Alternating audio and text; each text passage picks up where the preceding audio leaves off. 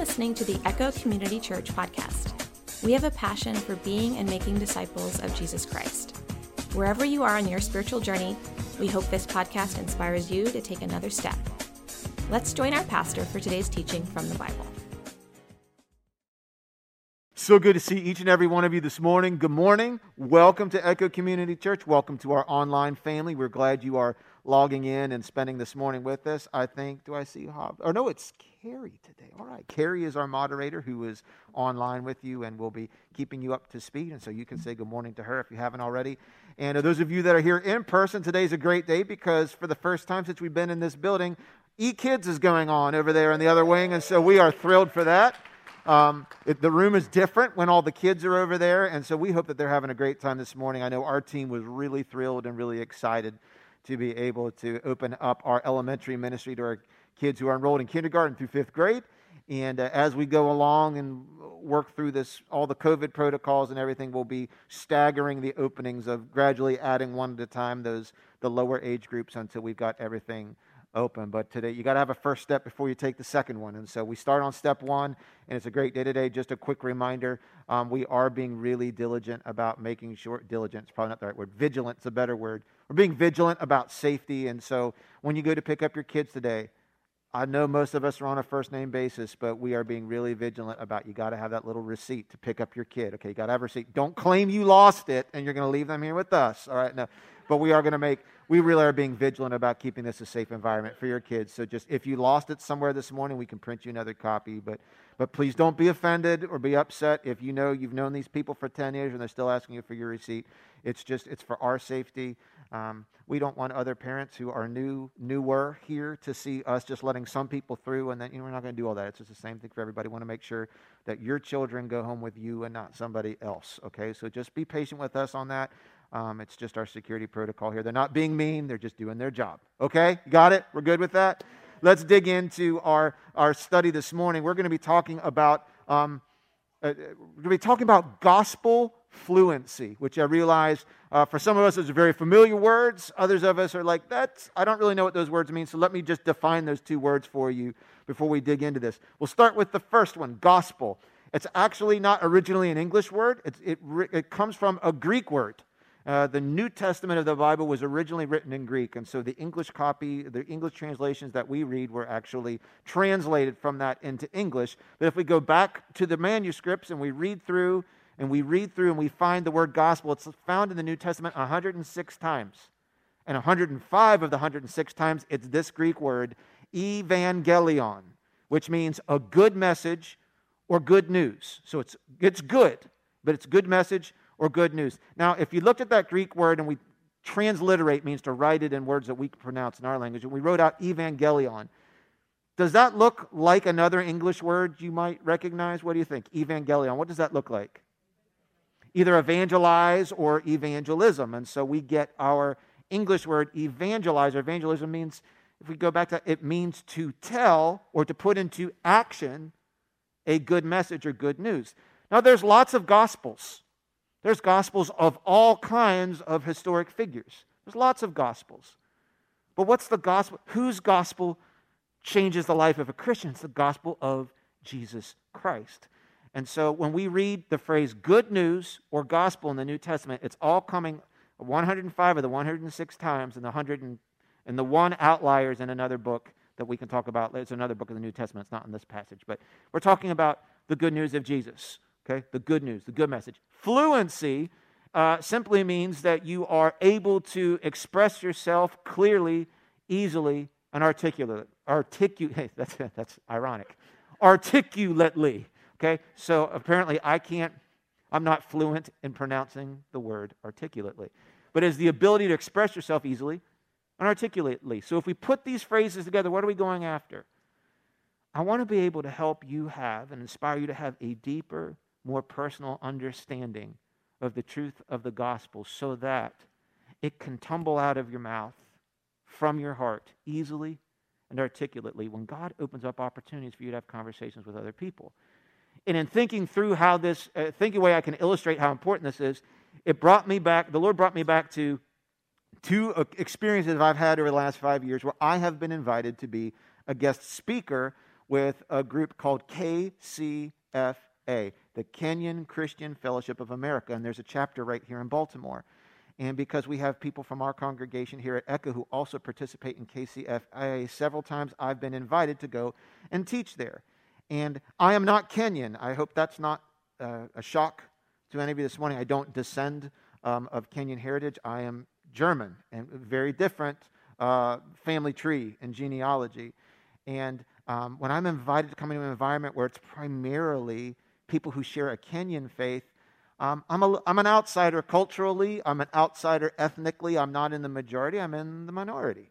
And that's a good experience for me to have. And so I come in, but in no way does anybody make me feel bad or out of place at that. But I recognize there's something different about me than the majority of the people in the room. One of the things I love so much about being part of KCFA, I want to say KFC, and that's a totally different organization. One of the things I love about being part of their gatherings is their time of worship.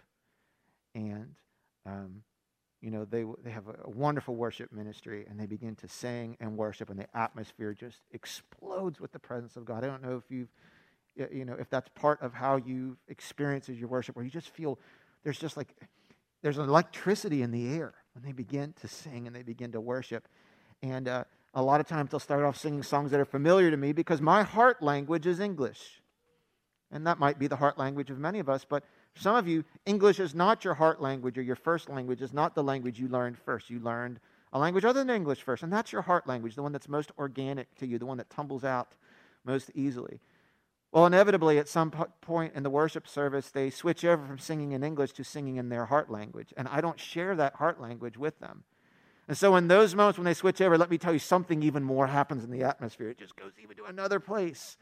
And as a linguistic outsider, as a cultural outsider sometimes in those environments, I observe. Because I can't really participate in singing in some of those songs, and I don't know that language. I'm not fluent in their heart language. But boy, I stand there and there's obviously something going on, and it speaks to me, and I know who they're singing about. I know who they're singing to, and I know some of the hosts of those meetings, one of the pastors sits right next to me, and he's so sensitive to the fact that he realizes, hey, this guy doesn't probably know our language, didn't grow up in our culture, and we don't want him to feel awkward outside, so a lot of times he'll start singing a song, and he'll reach over and whisper in my ear, he'll be like, okay, this is basically the translation. I'll be like, oh, thank you so much. And I still can't sing along. But I understand a little bit more about what they're saying, but here's the reality. Sometimes they'll even hand me, here's what the words are written out, and it'll be written in a language that I don't know how to read, but I could try and pronounce the words. Even if I could do that, even if I really purpose my heart to say, I really want to be included, I want to express myself in the same way that they do, I want to sing their heart language. Even if I could read those words and sing along, and I practiced and rehearsed, even memorized, it still wouldn't be quite the same expression as it is from someone who it just bubbles up out of their heart language through their lips to the Lord. And there's always a little bit of a gap there. You see, we communicate most easily in our heart language. And for a Christian, it's not English or Swahili or Spanish. For a Christian, our heart language is the language of gospel. That's our heart language. The thing that penetrates our heart most deeply, the thing that should most easily come up and be able to be articulated through our lips just organically with enthusiasm and joy is gospel, the good news, the good message of Jesus. And I want to suggest to you that being comfortable and developing your gospel fluency is not just a matter of you sitting down and memorizing several paragraphs of information and rehearsing it and rehearsing it and then spitting it out. That's kind of my limitation when it comes to being able to worship along with someone else's heart language. If it's not my heart language, it's always going to be one version diminished and removed, and that's not just going to tumble out. There's not going to be a power in that or as much of an authority or credibility. I've had those experiences where, even whether it was in a Spanish-speaking country or an Armenian-speaking country, where I would be part of a missions group that would be in a service where they would be worshiping in their heart language. And it's not like I felt outsider, that I couldn't be included. It wasn't that I couldn't worship the Lord, but there was always a gap there. And it was always so refreshing. In most of those environments, the worship leader was aware that there would be English-speaking people in the service, and their team would prepare to sing at least maybe a more familiar American worship song, and they'd sing it in our language, and you're standing there, and you want to participate, but you're not really sure the words or how to pronounce them, and you're trying to get into God's presence. And then when they switch over to your heart language, it's like awesome. And then the eyes close and the hands go up, and I don't have to think so much about what's going on. It just bubbles up and bubbles out. And it's the same. That's the experience I want you to have with the gospel. That the gospel has so penetrated your heart and your life, that it's so transformed you, that it's so changed. You know, the gospel is not something we pick up. It's something that picks us up. It's not something that we take on. It's a power that changes us. And the dream and the hope that I have is God's hope and God's dream for Christians. It's more than just a few sentences of information. God expects that every one of his kids, that every one of his disciples can be ready, can be willing, and is able to express the gospel easily and articulately every time we sense an open door to share it with somebody. Every time that we get into a spiritual conversation with somebody, God wants every one of his kids to be ready and easy to just be fluent in the language of gospel. That's just something that bubbles up and bursts out in a way that is natural to your heart language. How do you get there? The only way, the only right way to get to what we just described is not by just memorizing a bunch of information. The only way you get there is by having a deep, personal, intimate, transformative experience with and understanding of what the gospel really is, what the story of Jesus really is, and what it tells us. And that's the exact type of experience I want to inspire and create in your heart and in mine as we dig into the Bible today. So if you're not there already, turn to Acts chapter 8. We're going to look at a story about how this really worked.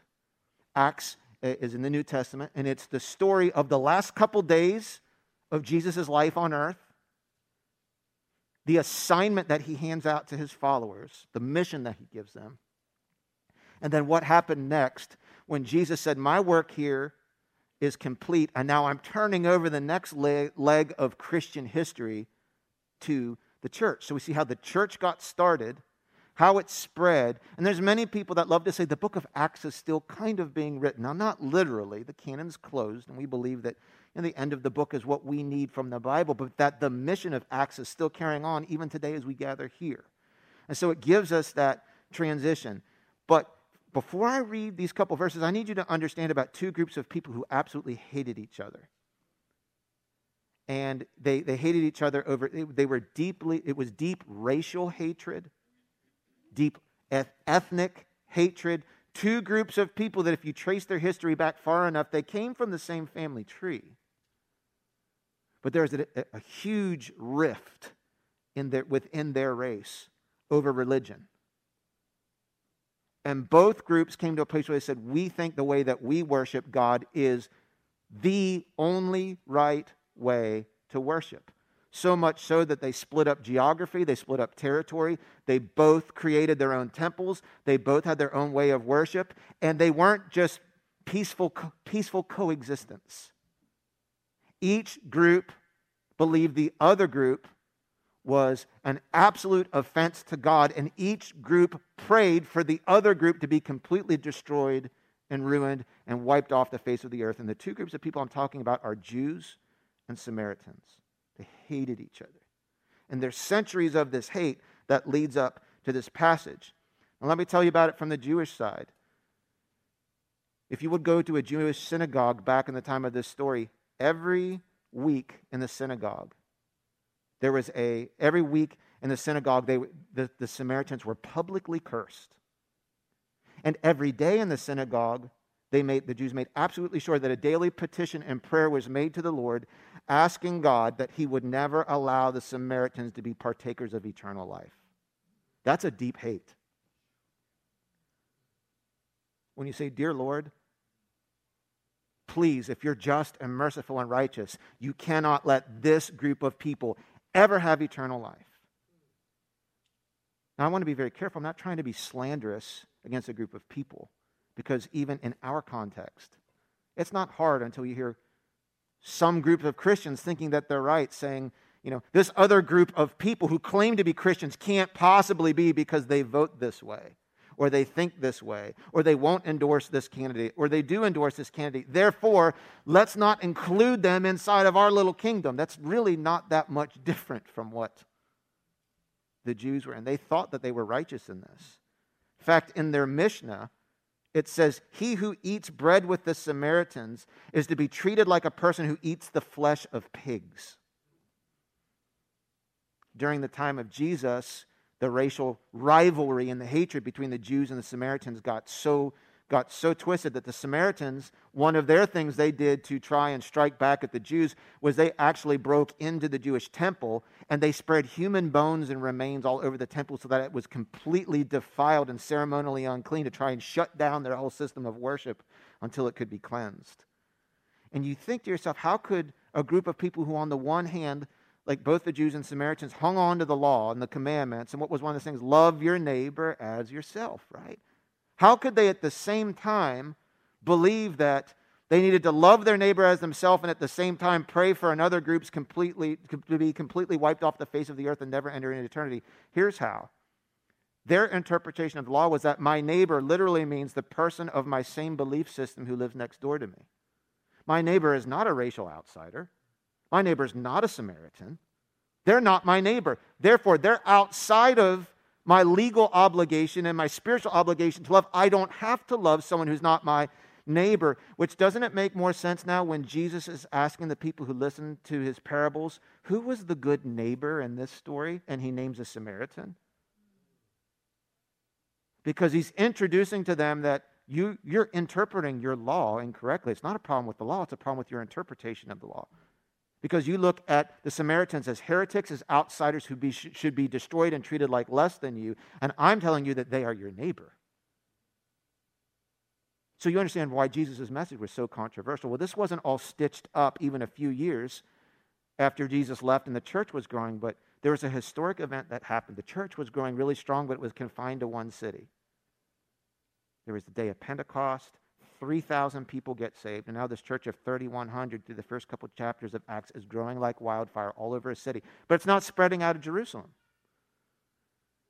But then something changes that looks like really bad news. Do you know what that was? Something broke out against the church there. Do you remember? Persecution. Finally, under the leadership of a man by the name of Saul, who was a very strong Pharisee who hated Christians, and now turned his hate. Christians were in the same category as Samaritans. We shouldn't tolerate them, the good Jews said. These people are heretics and they're lunatics and they're talking about this Jesus being the Messiah, which is blasphemy. They're talking about Jesus and God being the same person, and we believe in one true God, so they must be completely out of their minds. And what do we do for people who preach something other than what we do? We pray that they are removed from the face of the earth. And so with righteousness in their minds, Saul and his group of Jewish leaders released a huge persecution against the church where they went house to house killing Christians, torturing them, throwing them in jail, and doing everything they can to wipe them off the face of the earth. And this is happening in Jerusalem. So if you were someone who grew up a Jew and ethnically and racially you're a Jew, but you now converted to Christianity and you accepted the truth of the gospel, you had a couple choices when this was happening. Number one, you could stay in Jerusalem and likely face your own death, your own torture, your own imprisonment. Two, you could stay in Jerusalem but kind of take your faith very underground and be secret and private about it. Or three, you could pack up everything that you had, leave your job, leave your family, leave your land that was probably generationally in your family. You could pick it all up and choose to live the life of a refugee. Now, I don't know what it's like to be a refugee. Some of you do. Some of your family members do. Some of your friends do. But you could choose to say, rather than stay here and suffer this, I'm going to just pack up everything for the cause of Christ, pack up my family. We're going to flee, and we're going to try and start all over somewhere else. Now, I have never faced a crisis like that in my life. Maybe you have, I haven't. I've never been faced with the choice between stay in my house, practice my faith, and die, or pack up my family at nighttime, load whatever we can in our car, and drive, hopefully get across the border into another country where I don't know the language, I don't know the culture, I don't have any contacts, and try and start a new life. If someone asked me and stopped my car during that time and said, "What are you doing?" what would tumble out of my mouth? It would be a bunch of bad news. Man, my whole city is under persecution. I was forced out of my house. I've lost everything. We're scared. We're frightened. We're terrified. And you would think that all the believers who decided to become refugees, that would be the refrain that would come out of their lips. The Bible tells a different story. Let me read to you from Acts chapter 8, beginning at verse 4. But the believers who were scattered, these people we're talking about, what did they talk about? What did they preach? They preached the good news about Jesus wherever they went. Wow. They had a choice between spreading bad news or good news. And you know what they chose? Good news. All about perspective, isn't it? Are you a better carrier of bad news or good news? Which are you more eager to share? I don't care what you're facing today. I don't care what's going on in your life right now. I don't care what you're afraid of, what you're wrestling with. You have a choice between spreading the bad news or the good news about Jesus Christ. And every conversation, in fact, they had a unique window of opportunity. As bad as things looked like through our lens, the believers who were scattered didn't shut up. And what the enemy intended to do was to stamp out Christianity, and all he did was it was just like critical mass, and there was an explosion. He sent the enemy's attempt to snuff out Christianity just blew oxygen in it that sent them all over the world. And the believers didn't leave out of fear. They left and they preached the good news about Jesus wherever they went. Now it zeroes in. Luke zeroes in on Philip, a Jew who had converted to Christianity because of the gospel of Jesus. Philip, for example, went to the city of Samaria. Why in the world would a man who for every reason and for probably his entire life hated the Samaritans and knew that even talking to them, breaking bread with them, touching them would make him ceremonially unclean among his own people? He would be a pariah among his own. First place he goes, Samaria. And what does he do there? Tells people about the Messiah. He starts doing ministry right away. And he didn't just tell stories. He didn't just say, "Hey, here's another 10 reasons why you guys are wrong." You know, have you ever sat down with someone who believes differently than you do, and you think the way I need to convert them is show them everything about their life that is wrong and how they need to fix it? He just tells them about the Messiah. And now here's the Samaritans thinking, "Hey, we got one guy here from the wrong side of town. Now's our chance to really make an example out of him." And you know how they respond to the gospel? They listened intently because they were eager to hear his message. I want to tell you something.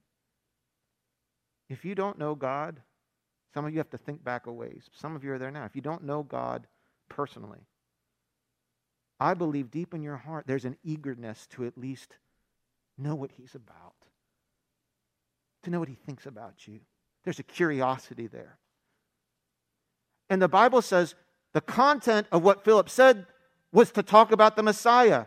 Verse 4 says that he preached the good news, the gospel, the evangelion. That's what he was talking about that they were so eager to listen to. But he didn't just talk. Do you see that? They were eager to hear his message and see the miraculous signs he did. Because they understood, look, lots of people might come in here and talk the talk, but does this guy walk the walk? Is he just a bunch of words? Is he just about trying to add to their number? Or is there a credibility about what he says backed up by what he does? Well, let's look at what type of miraculous signs God used him to do. Let's keep reading. Many evil spirits were cast out, screaming as they left their victims. And many who had been paralyzed or lame were healed. So there was what? Great joy in that city. A whole city where there were 0 Christians now is being turned right side up. And it says there's joy across the whole city. And what started it? One person who was a racial outsider, who historically hated the Samaritans. The Samaritans historically hated Philip and what he believed about. But he comes to town, he tells them about Jesus, and he starts meeting their practical needs by delivering to them power from God through whom God had given him access to power. It wasn't just his words. It was words reinforced by real actions that met real needs, that spread joy throughout the city. Now, that's important. It says the whole city experienced great joy. Some people who heard the message got saved. They raised their hand. I was thankful to hear from Pastor Zach last week in youth service. 4 young people committed their life to Jesus Christ. They were among the people who converted. But there were other people who heard the gospel who said, I don't necessarily believe what Philip is peddling. I'm not ready to buy in yet. But you know what? I don't want Christians to leave town. We want them here. I don't believe everything they believe, but I don't want them to leave our city because look at all the good they're doing. Now that is when you'll have great joy in White Marsh. That's when you'll have great joy in Perry Hall and Parkville. That's when you'll have great joy in Baltimore. When even the people who say, I don't believe what the church believes about Jesus, but man, I'm so glad those Christians are here.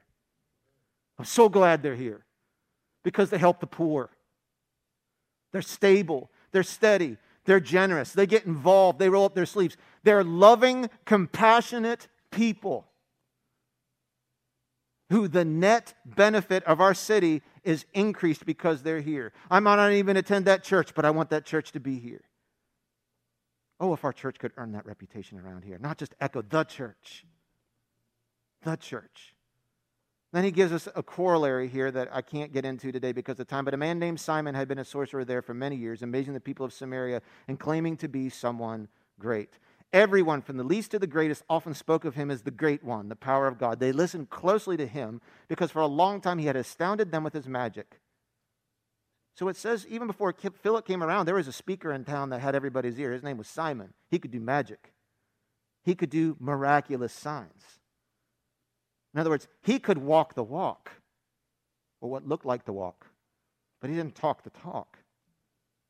And we find out later on in his life that even when Simon tried to just go through the motions, pray the right prayer, get baptized in water, that there was still deep wickedness and moral confusion in his life because he was just going through the motions. The gospel really never penetrated his heart. It was like me in a service trying to just learn the other language and repeat it so I could fit in, but it hadn't taken hold of my heart. But now it says, when Philip comes around, now the people believed Philip's message of what? The good news concerning the kingdom of God and the name of Jesus Christ. So you say, well, I wish I could just get a copy of his teaching notes. If I could just memorize his speech, I could do the same thing. Well, the Bible tells you what he talked about. 2 things. The good news concerning the kingdom of God and Jesus Christ. That was his content. As a result, many men and women were baptized. So what do we do with this today? I want to give you what I think, and I think what the Bible shows us pretty clearly, were his teaching notes. What was the gospel? It says, here's what he talked about. Isn't it interesting that we don't get paragraphs and paragraphs of his message written out? It tells us everything we need to know. Because I think God in his wisdom didn't want us to just have a script that we memorize and try and repeat. He had a deep personal understanding of who Jesus was and the good news of the gospel of Jesus, what that meant to him and what that meant to others. It had transformed his life so much so that he wasn't just a salesman who was trying to hawk a product to people. He had been deeply transformed and was living out of that. Those words tumbled out of his lips and were reinforced by his actions that made him a very uniquely credible and powerful person. And here's the thing. He was a total lay person.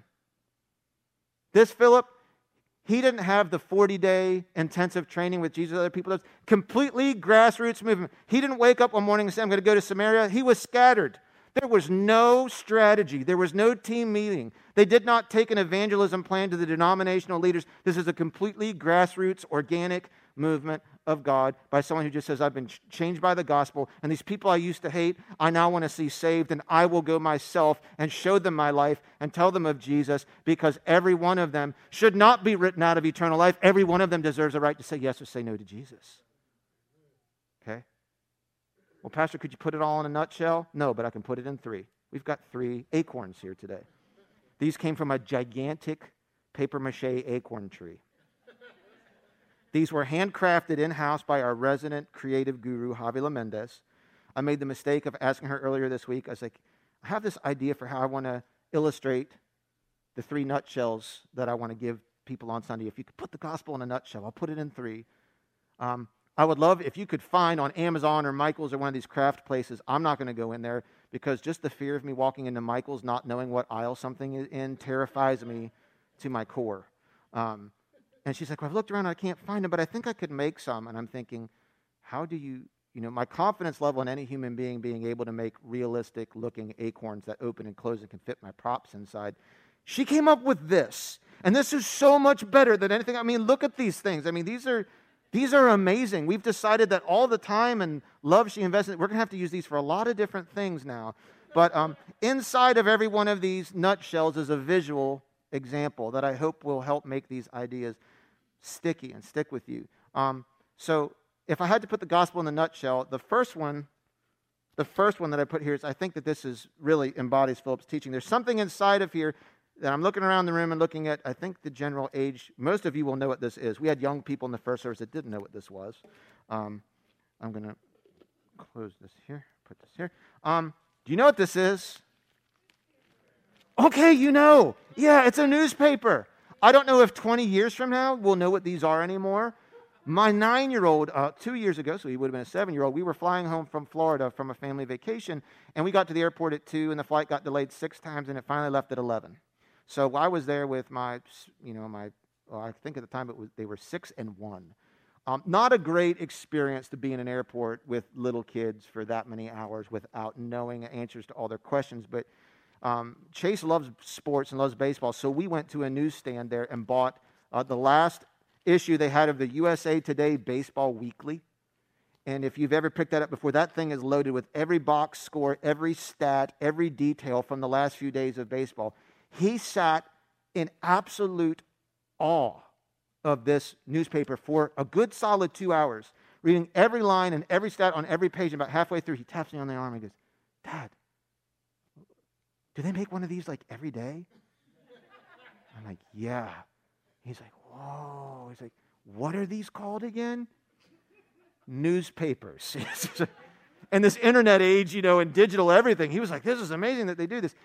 Why am I giving this to you? Gospel nutshell number 1, the gospel is news about Jesus has done, about what Jesus has done. It's not primarily advice about how to live. The gospel is news. There's a difference between news and advice.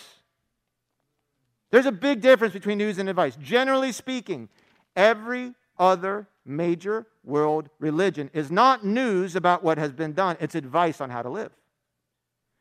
Basically, every other major world religion says, here's a prophet or here's an important man or woman who's come to tell you everything you need to do to connect to God. Here's the law. Do what it says and don't do what it forbids. And if you do all these things, you can connect to God. Or here's a prophet who was out in the woods and something came down and gave him some extra information about how you need to change your life. Or here's the 5 pillars. These are the things you need to do to connect to God. Only Christianity says, here is a man who came to us and said, I'm God and I'm here to connect to you. All these other world religions, they say, here's a man who told us how to connect to God. Christianity says, we're going to introduce you to the man who came to us and said, here's how I want to connect to you. Christianity is not about, which basically means every other world religion boils down to advice. Here's the things we advise you to do, to start, to stop, to continue, to discontinue, to change, to keep doing. Here's all the things you need to do with your life in order to be accepted by God. And it boils down to advice. Only the gospel says it's not about advice. It's not even about you. The gospel is news about what's already been done. It's already happened. And it was hot off the press, man, when Philip was in Samaria. They could have investigated and corroborated all these details. Most of the people who were there and were part of Jesus' crucifixion, saw the resurrection, they were alive. You could interview them. You could cross-examine them. But the gospel is primarily news. It's news about the person, the work of Jesus Christ. It's news about what's been done, not advice about what you must do now. And it's critical when you're thinking about what it means to be a Christian. It's critical when you're talking to other people about what Christianity means, that you don't simply say, well, I'm a Christian, and I know that I'm a Christian because, well, I go to church 2 times a month. And then months where Easter and Christmas, I'll maybe go 3 times. I serve in a ministry. I've taken up a cause. I'm generous with my money. I'm a Christian because I read my Bible. I'm a Christian because I say prayers. 87% of Americans pray, and I think less than 50%, but yet 60% believe in a God. So figure that one out. Most people pray. Even the demons know who Jesus is, and they tremble. It's not just about saying, I'm a Christian because I've done some things differently in my life. Philip didn't preach advice. Philip didn't preach, clean up your language. Philip didn't preach, start being generous. Philip didn't even preach, if you go and start loving racial outsiders, and then you'll become a Christian. Philip preached about the Messiah, the kingdom of God, and Jesus. He didn't go in there and say, here's the things you need to do. He said, let me tell you the true story of what's already been done for you. That's a whole different way of receiving, because when you start telling me that I have to do a whole bunch of different stuff to be loved and accepted, I get depressed. I get stressed out. I feel pressure to perform. Because preaching the other way and thinking the other way about salvation says it's all on you to save yourself. And the way you save yourself is by good behavior. And I got news for you, friend. Even the best behavior isn't enough to save us. Oh, that's depressing. It could be if there wasn't a better solution. The solution to you being saved is not your behavior. It's called grace. It's called grace. The Bible is news about what Jesus did. It's not advice about what you need to do. What takes all of the burden off of our guilt? That's what people really want. That's what I wanted. I didn't want to feel more guilty. I wanted to feel less guilty in my life. What erases all regrets from your past?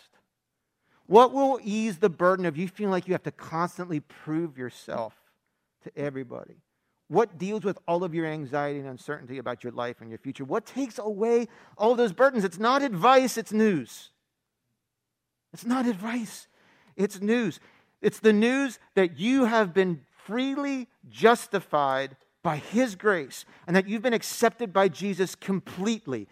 That's news. That's not something you have to earn. That's something that's been done. Something that's been done. You see, the gospel, it's news about Jesus. It's not about you. It's Jesus' story. It's not your story. It's His story. It's not about you. It's not all you have to do. It's not all you have to be. It's simply Jesus and all He's done for you. The gospel is, what's the first one? The gospel is, it's news about what Jesus has done. Not just primarily advice on how to live. Let me quickly go through the rest of these.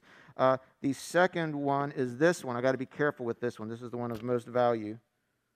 Okay, we'll pull this out. Second nutshell. Let's see. Be really careful. We've got our security team here today. You know what this is? You see this? What's that? It's not a trick question. You know what ladies, you know what this is? It's your best friend, right? Diamond. I opened this up this morning and I was like, Chase, my 9-year-old, was in the office. I'm carefully lifting. He goes, oh, is that real? I was like, the sermon budget does not have enough in it. This is not real. This was from a very reputable diamond seller called Amazon. And I got it for $9, so that tells you right away. The second nutshell has to do with this, and before we put it up, let me tell you why. Now, this is a fake. Now, most of you ladies, if your husband or the person you want to be your husband would show up with a ring with a diamond this size, you'd be pretty okay with, you know what? Yep, that'll work. That will work. It's huge. But you know, if you take that diamond that you have and you put it under a powerful microscope, you know what you're going to see in there? What are you going to see? I heard a couple of you say it quietly. You're going to see some flaws.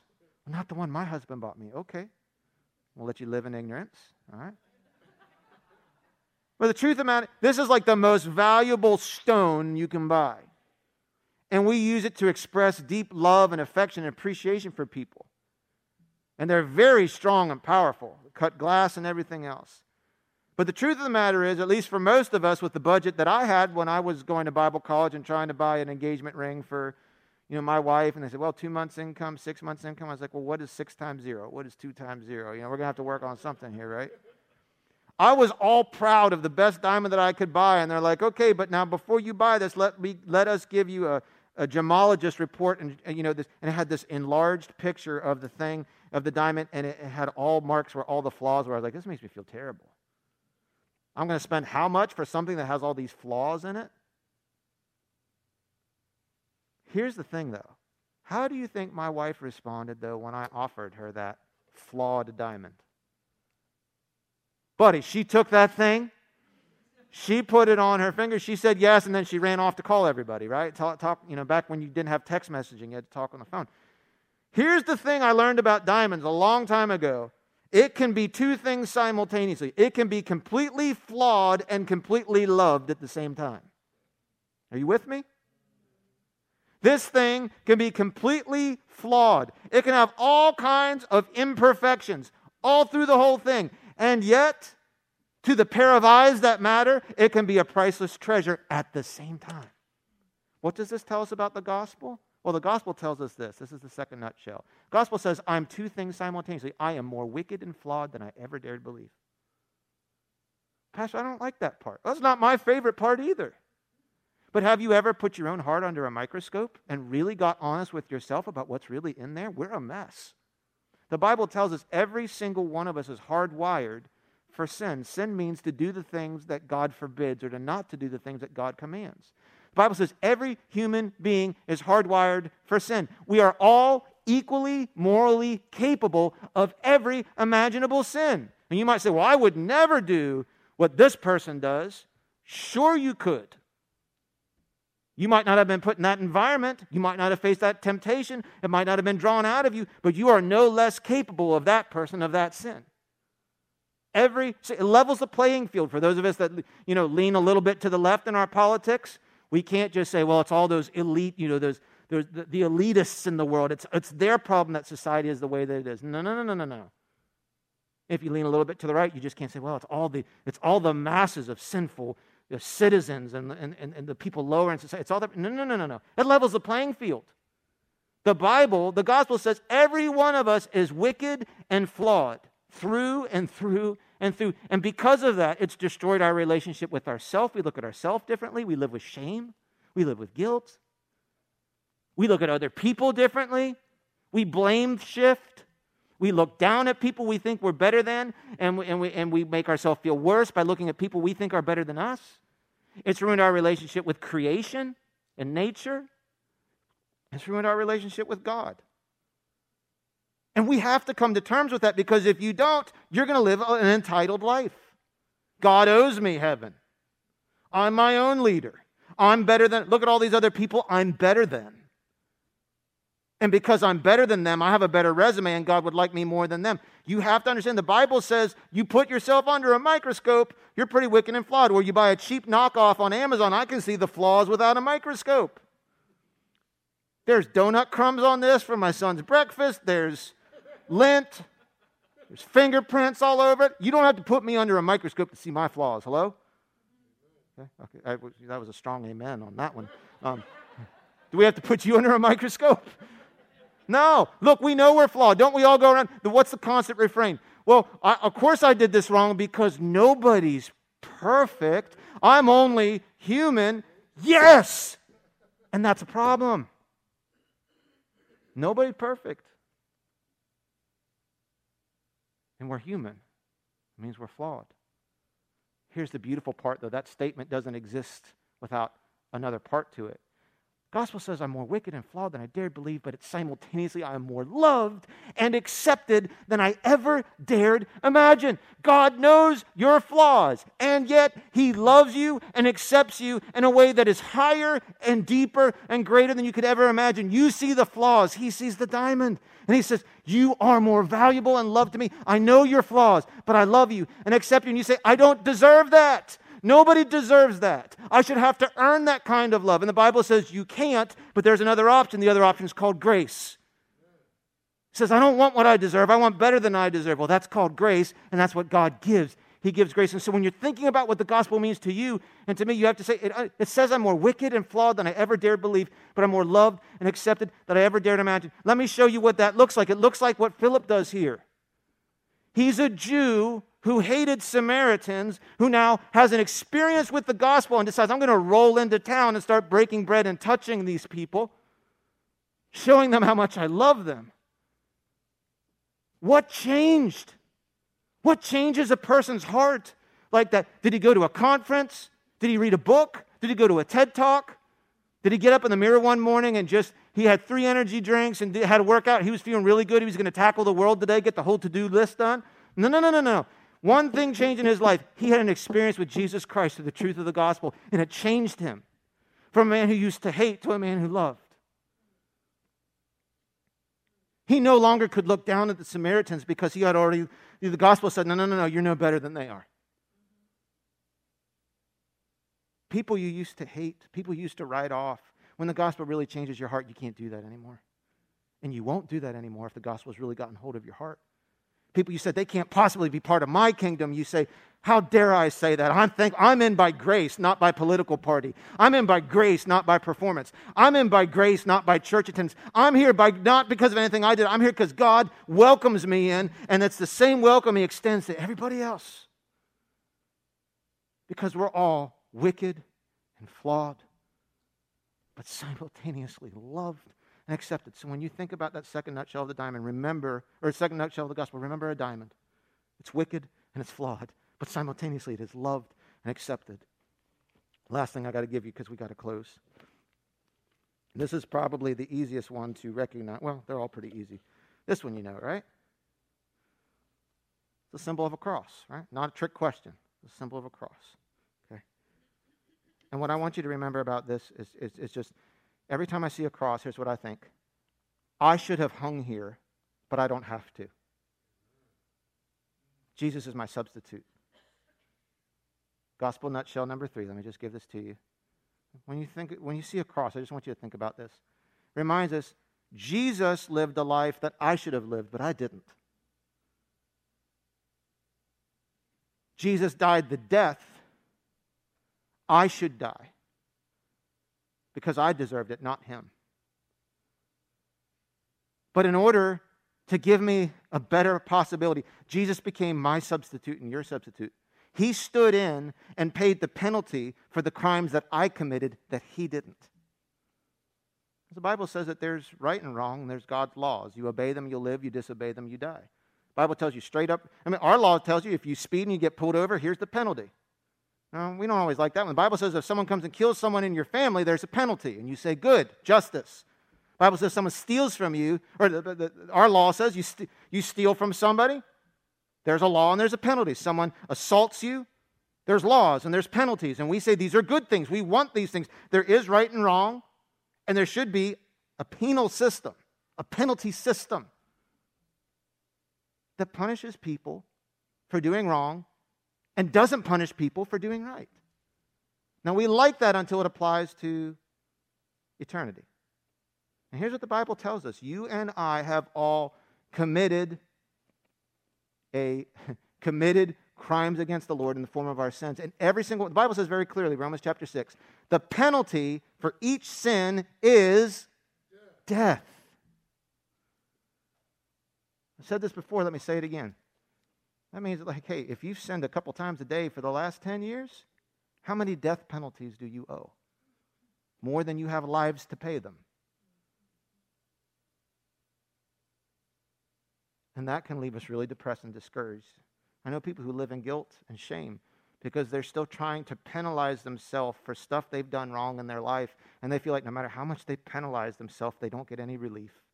They don't feel any better. It's just a cycle of guilt and shame. And they're stuck there. But the gospel comes along and reminds us that Jesus lived the life you should have lived and that I should have lived.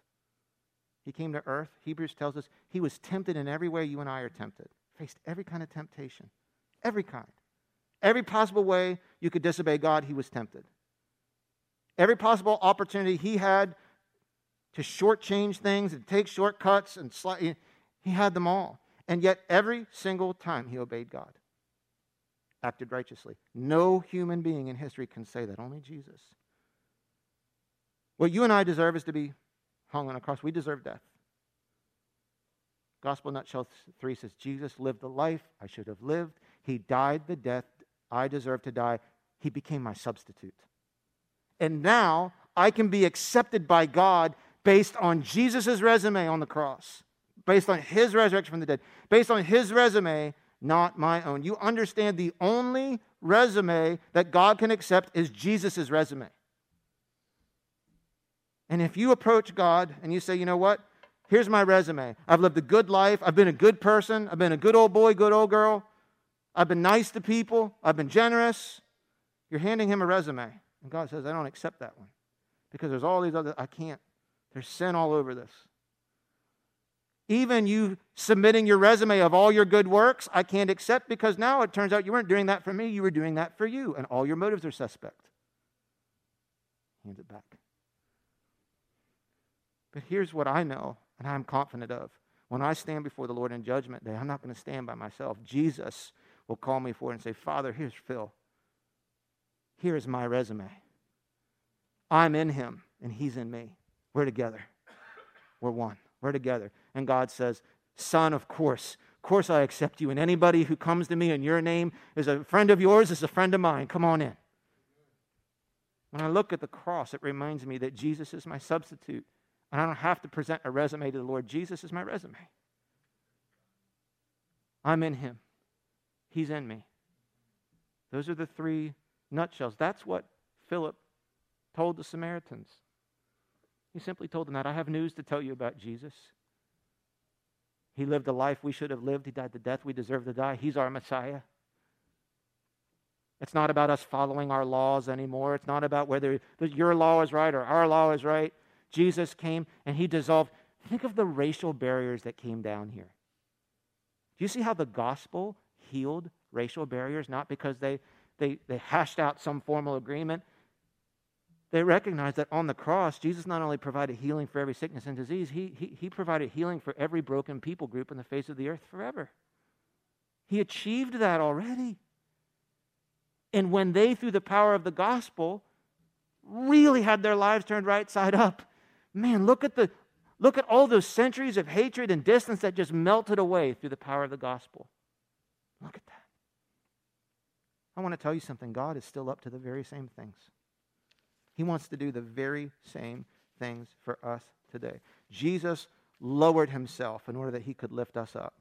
He set aside his power in order to give you and I more power than we could ever imagine. He gave away his riches in order that you and I could become rich. It's this massive reversal of values. When you lower yourself and humble yourself and say, I recognize I'm weak and faulty and flawed and broken, but I come to you, Jesus, just as I am, and I just receive your love and your acceptance for me. I turn away from this new life and I invite you to be my leader. He lifts you up and changes your status right away. You go from an outsider to a son or a daughter just like that. Just like that. When we surrender our power, I have the power to live life as I please, and you give that away and you think, oh, it's making me vulnerable. Jesus now will replace that and supply you with more power than you could ever dream. And you'll become a person who gives your whole self away. You will have, one of the marks of Christianity is you don't live like you own and possess anything. My time, my life, my gifts, my talent, my money, my opportunities, they're all gifts that God gave me to give away. And we don't panic by giving it all away because we know we're already more wealthy than our imaginations can begin to process. That's the life. That's the power of the gospel. That is the message Philip carried to Samaritans, the most unlikely ambassador. An entire city said, yes, yes, yes, this is what we want. This is what we need. And even those who weren't ready to buy in said, I might not agree, but man, that is a good thing. And I'm glad that it's here because look at what it's producing all over our city. That's what I want to be part of. That's the mission of our church. That's the mission of every church. My question for you is, have you had an experience with Jesus for yourself? Have you thought about what the gospel says about you, about your life, about Jesus? Don't you want to be relieved from the guilt that you live with, from the anxiety that you have, from the purposelessness that pressure of feeling to have to measure up? The only way to that pathway is through Jesus. That's the only way. That's the only way. But the way is wide open to you. And I don't deserve that. Of course you don't. None of us deserve it. That's why we love grace. Grace means we get better than what we deserve. That's what I'm all for that. It's not fair. Exactly. You don't want life to be fair. Fair means we all get what we deserve. I don't want what I deserve. I don't know about you. I don't want what I deserve. But man, when you recognize you're the recipient of grace, that you didn't earn it, that it's a gift to you, you treat the giver much different. It's not an exchange. It's just a gift. It's just a gift. Let me pray over you. Keith, team, will you come back? Let's bow our head. Let's close our eyes. Let's just lock in for just a moment. Just a moment. I want to ask you, are you ready for Jesus to completely change your life? Are you ready to completely lay it down and humble yourself and just surrender to Jesus? Are you ready for that today? Do you want to say yes to that today? Don't be afraid of that. Don't be afraid of it. The Holy Spirit's drawing you right now. All you have to do is say yes to Him. And if you're ready for that, all of heaven is ready for you to say yes. I've been waiting on this moment. It's not a coincidence that you're hearing this right now on this date at this time. It's not coincidence. It's not random chance. This is the divinely orchestrated tapestry of the Holy Spirit in the timeline of your life. Are you ready to let the gospel, the truth of the gospel, the news of the gospel completely transform your life and open up an eternal relationship with your Creator? If the answer is yes to that, I invite you, all you have to do is bring a prayer in your heart language through your lips to God's ear. Let me guide you in how you can pray right now. You can pray, "Dear Jesus, I admit I am a sinner. I am more wicked and flawed than I really want to come to terms with, but I recognize that. I need to be forgiven. I cannot repair myself. I confess my belief in you, Jesus. Specifically, I do believe the news that's been carried to me through the Bible, through your apostles, through the eyewitnesses who were there firsthand. I believe you lived the life I should have lived, but I haven't. I'm thankful, and I believe that you also died a death that you didn't deserve, but I did, so that you could be my substitute. I also believe by faith and through the eyewitnesses and the stubborn historical facts that you rose from the dead, which was proof in the receipt that God accepted the payment you made as my substitute on my behalf, so that now, God, I can come to you on your Son's resume, not on my own performance. You are the Lord Jesus. That's a fact. But today I'm choosing to line up my life with that fact and to acknowledge your lordship, that you're God and I'm not, and I will stop fighting you for your job. I humble myself and I invite you, come live inside of me, Holy Spirit. Come change my heart. Make me new. And I look forward to following you all the days of my life. Heavenly Father, may we be men and women, sons and daughters, who demonstrate lives deeply changed by the truth of the gospel. May the gospel become our heart language. Will you help us be more fluent in putting words and actions to the deep truth that we've been changed only through Jesus, all for your glory. In your mighty name we pray. Amen. Amen. Thank you for joining us on this episode of the Echo Community Church podcast. If today's message impacted you, or you want to talk about one of the topics we discussed today, email us at info@echochurchmd.com. We would love to connect with you online. You can find us on Instagram, Facebook, and YouTube by searching our church name, Echo Community Church. Send a message or leave a comment to @Echo Community Church, and let's continue the conversation. And if you live locally in Baltimore County, Maryland, we invite you to our Sunday worship experience. You can find out more on our website at echochurchonline.com.